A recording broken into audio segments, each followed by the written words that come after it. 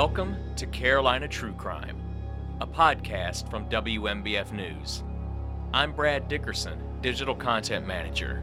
We're taking a deep dive into some of our area's most infamous crimes, some with clear endings and others where questions remain.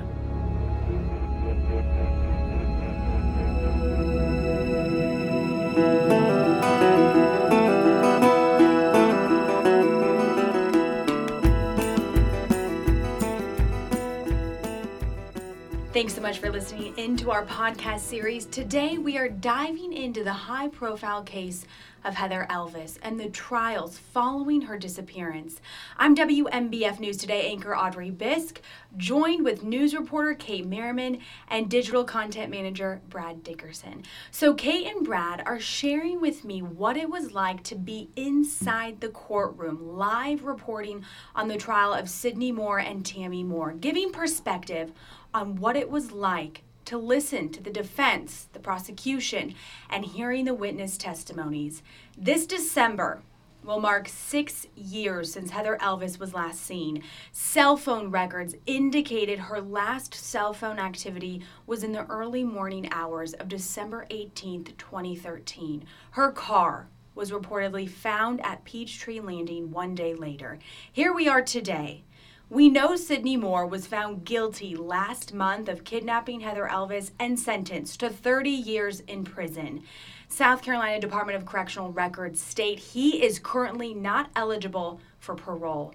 Moore's wife, Tammy Moore, was convicted of kidnapping Elvis in October of 2018. She was also sentenced to 30 years. Now, these trials captivated the community for days. There were gag orders, mistrials, retrials, and a lot that went into these cases. Our coverage dates back to 2013. But let's begin with Brad, who did digital coverage in 2016 alongside our reporter at the time. Brad, what was that feeling like inside the courtroom with such a high-profile trial like this one? Emotion was very much running high, no doubt about it. Obviously, Audrey, as you said, this has been a case that's captivated our area, as long as I've been here. And what I remember first and foremost from that trial was the courtroom was packed. It was just, it could have almost been standing room only, and I think a lot of it was family members of Sydney and Tammy Moore's. A lot of it was family members of Heather Elvis's. And one thing that really struck me was every day of that trial, I looked at Heather's mom, Debbie, and she always wore these same outfits. And I always thought it was teal outfit. And I always thought, that's interesting. I didn't know, I was sure there was a reason behind it, but I wasn't sure what the reason was. And come to find out that teal was actually Heather's favorite color. And so that finally gave me some perspective. I'm like, okay, that's why she's wearing this every day, is kind of a tribute to her daughter. So emotions were really the first thing that I picked up on when I was in that courtroom. You could feel it, kind of sense it right when you walked in, took your seat, and it began. Absolutely. I think the jury selection process was interesting for this one reason. One of the jurors that got on the panel was actually a friend of the defense attorney at the time. And I've been in a few courtrooms before and seen some trials, and I thought that was kind of an interesting pick for me. I didn't know for sure if he would be able to get past the selection process because I thought, that might cancel him out as a juror, but he got on the panel. And I do know that you could just hear kind of some scuttle amongst members who were watching the trial that were thinking, should he be on the jury? But I'm not a judge. I'm not a legal scholar, so obviously the judge thought he would make a credible juror, and he allowed him on the trials. But that was the first thing that kind of I picked up on that was kind of, I guess, controversial to say the least. What was the reaction of our viewers, people who watched us stream it online, kind of the commentary from the community when this trial began? Oh my gosh. They ate it up. They just ate it up. I had former coworkers who were watching it from their desks at their jobs, Wow. who probably should have been working, but that's neither here nor there. But no, it was a case where, people were truly. I've never seen a case that has truly captivated an entire community like this one did. And it amazed me, how well versed people were with the case. I mean, they knew every detail. They could pick up stuff that happened 4 years previous. Well, not 4 years, because that would be beyond the scope of when this happened, but a couple years previously. So I give our viewers, a lot of props in that, they really have followed this case. They're very knowledgeable about this case, and they wanted to see it play out. It was a case where I think it's safe to say the majority of the viewers were on the side of Heather Elvis's family and weren't really buying the arguments made by the defense. They wanted answers to where Heather is, and unfortunately, we still don't have that answer. But it was truly a case where everybody was just kind of fixed on it, and even you could hear talk in the community about, oh man, this witness said this or that witness said that. So, I just had never seen that before. Just that much. I hate to say fandom, because I think that's a kind of a bad way when you're talking about a case like this, but I think, for lack of a better term, there are a lot of fans of this case, and so yeah, it was truly captivating. I guess you could call it the trial of the century for Horry County. Right, and when you were there, that was 3 years since Heather had gone missing. Mm-hmm. What was it like when you saw Tammy, walk through the door? Well, no, because Sydney was obviously they tried Sydney and Tammy separately in that time, and Tammy was obviously there. They kind of had almost. I didn't see a lot of emotion on their faces. They, it seemed like they were very much there. I guess business faces would be how I would put it. They were. Sydney was sitting at the defense table. Tammy was in the was in the audience with their children and other members of her family. Every now and again you would see a couple tears maybe, but it was really kind of almost poker faces, I thought. And there weren't any outbursts or anything like that. I've seen some trials where there's been some audible emotion from people in the audience, family members of victims or whatnot, but there really wasn't. There was a lot of it, again, as attuned as our viewers were to this trial. The people in the courtroom were very attuned to it as well, just very quiet. Okay. They followed the judge's orders, not to be overly dramatic or, make any outbursts. But people were just really paying attention. How long were you covering that trial back then? That was a week. Okay. Jury selection started on Monday. That was in late June. So jury selection started Monday. It took, we had a jury picked, I want to say, it was by after lunch that first day, I want to say, which shocked me. I thought it would take a couple days. Yeah. But no, they got through the jury selection process that first day, and we had opening arguments that afternoon.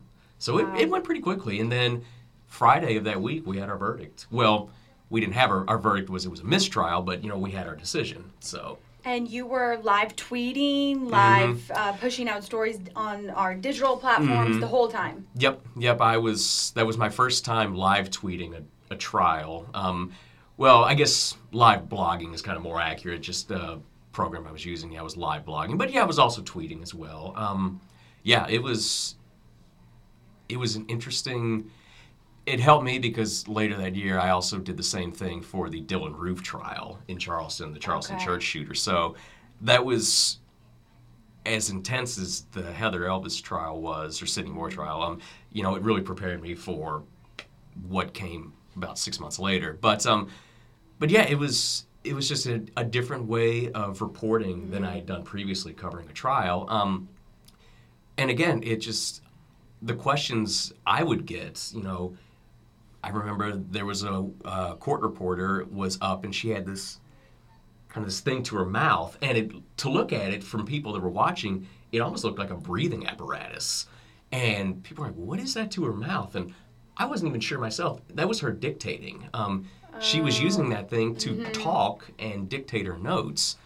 And I'm like, that was a fascinating little piece of information. But people kept tweeting at me or blogging at me and saying, what is she doing? What is that at her mouth? So again, that goes to show, just how attuned people were to that case. They were. And after the week when it did end in a mistrial, was there this sense of frustration from people in the community? Kind of like, well, what now? Yes, and I think that's where earlier, and I noticed a lot of the comments, again, centered around that one juror, and whether, that could have played a role, that was something I saw a lot of. That friend of the defense attorney, he got on the jury panel, and now we've got a mistrial. But I think more than anything, there was just a sense of frustration, and that's, we're going to have to do this all over again. Yeah. And, they still don't know where Heather is. Her family's going to have to go through this whole ordeal again. So I think there was a sense of frustration there. And to be honest, I think there was a sense maybe a little bit for us in the media. We're like, this was a long trial. This was a taxing trial. And we're going to have to do it all over again. Obviously, from kind of looking at it from, I guess, a ratings and a digital standpoint, I know people will continue to follow this case, but I think there was just a lot of, we still just don't know. And, we don't have justice for Heather in some capacity, or we don't have justice for the Moores in that, okay, they have said all along they did not do this. I mean, yes, obviously, Sidney, during the course of the trial, and witnesses, admitted to having an affair with Heather. And so that was never in question. But yes, Sidney and Tammy Moore, and to this day, maintain that they had nothing to do with her disappearance. So I think there was also a sense, there's not justice on either side. There's either not justice for Heather's family, or there's not justice for the Moores, and that's, hey, we said we didn't do this, but now we're going to have to go through this all over again. So I think that was the biggest sense of frustration, is that there was just still no clear answers. Back to Heather's mom, Debbie, when you remembered she wore that teal outfit every single day. I have also met her family and interviewed them during a kind of a remembrance ceremony that they hold, every anniversary. Now, the Elvis family is very willing and open to talk to members of the media. What was it like when you and our reporter at the time were inside the courtroom? I assume you guys probably did interviews with them afterward. What was their sense of emotion? Yeah, I know Caitlin Stansel, our former reporter, I know she spoke to them more than I did. But I did at one point, Terry Elvis, I'll remember this forever. He came over to the media. We were all kind of crammed in the back of the courtroom, kind of all sitting on basically two pews that we had available to us. But Terry came in one morning, I think it was maybe day 2, and he just came over and just shook all of our hands. I had not met him at the time until that day. Wow. But he shook my hand. He said, thank you all for being here. And he seemed very calm and just very, I think he was, you could tell just, this has just taken an obvious toll on him and his family. But he was very polite, very, very almost kind of soft-spoken. But he shook my hand, said thank you, and he actually offered, if you guys want to talk to us, we're around. But that was really kind of my only interaction with their family. I wanted to kind of do my part and just kind of stay. I didn't want to try to really interact with the parties on both sides. I didn't want to seem like I was courting favor or anything like that. So I kind of just stayed off in my little corner and did my thing. But that was really my only real interaction with the Elvis family during that trial. I did one day, I had to run to the restroom during one of the recesses, and sure enough, Sidney Moore was in there at the same time I was. I think we were maybe the only two that were in the bathroom at that point. So any words exchanged? No, nothing beyond. I just kind of just a cursory kind of hey, how you doing?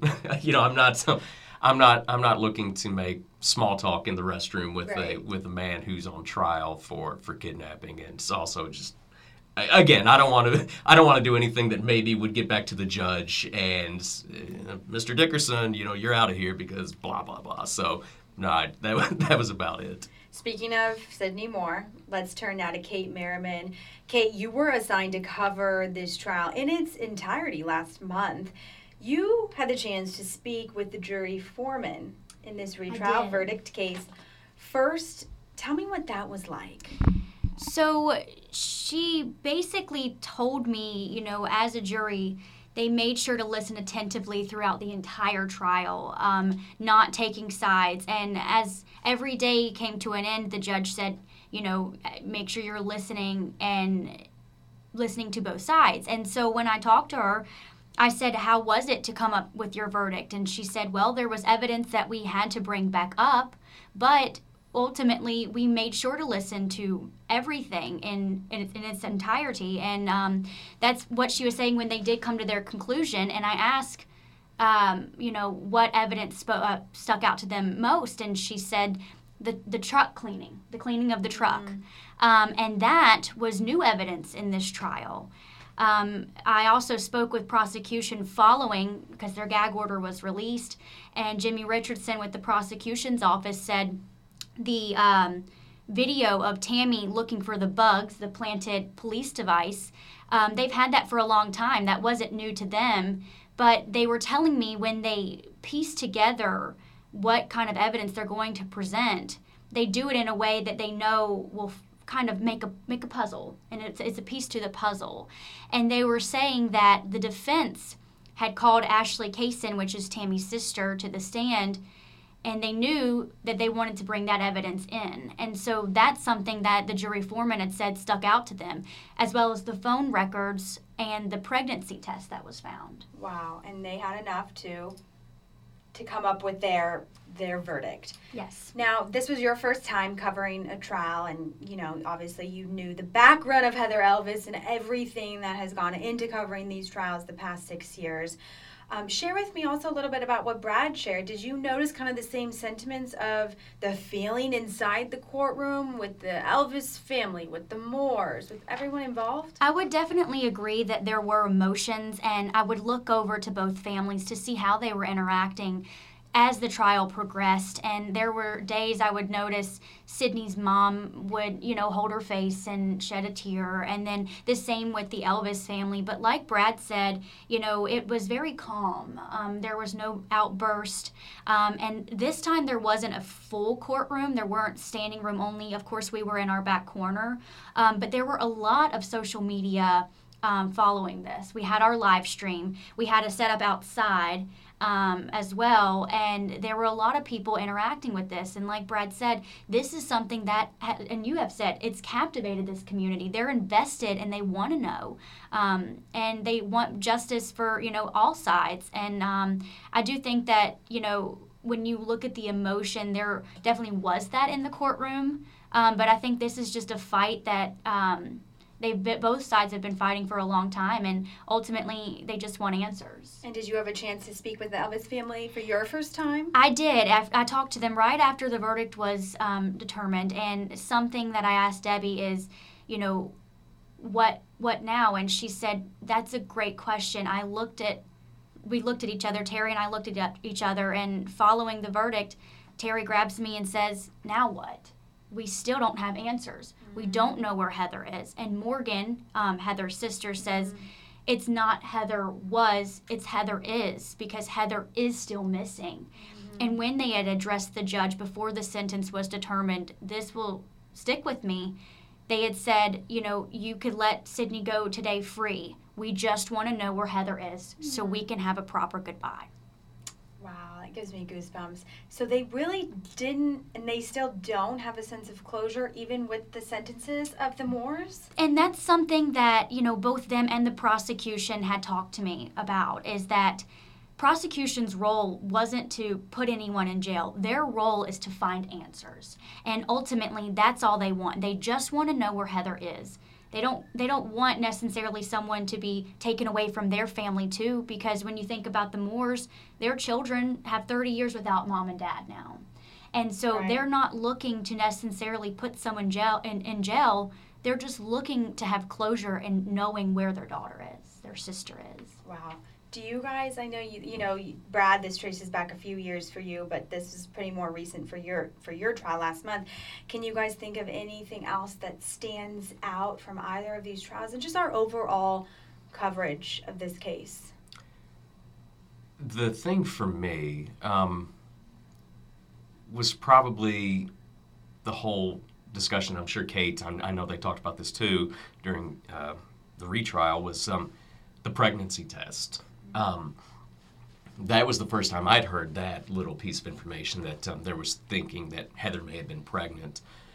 So that was kind of the only real part of the trial that kind of almost floored me, because that was just the one piece of it that I hadn't really heard before. So that was something that really stuck out in my mind.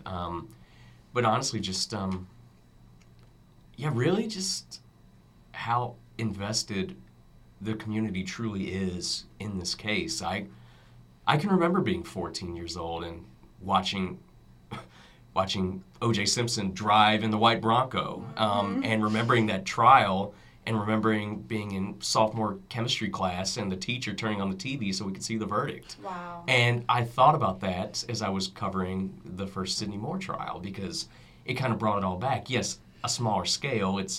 Although this case does have national attention, but it just, again, for this area, it truly is kind of the trial of the century for us. So that is really my biggest takeaway, is just how invested people are in this case, and how invested people are in seeing the Elvis family get some form of closure in finally knowing where their daughter and their sister is. So that, for me, is really the thing that sticks out in my mind the most about this case. I would agree too. Something that they had talked about, prosecution had brought up one of the investigators that had actually gone to the home, Heather's home, and had found a pregnancy box that was empty, and said, they asked her, would that have been of value now? And she said yes. So I think throughout this retrial, that was a big, significant piece of evidence that they had brought up throughout the trial.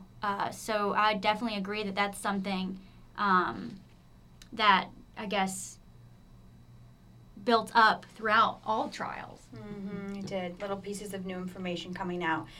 Now, we have a timeline of all of these events tracking these past 6 years. It's posted on the WMBF Investigates tab right now on our website, WMBFnews.com, for you to read more stories. Thank you for listening. Thanks, guys. Thank you.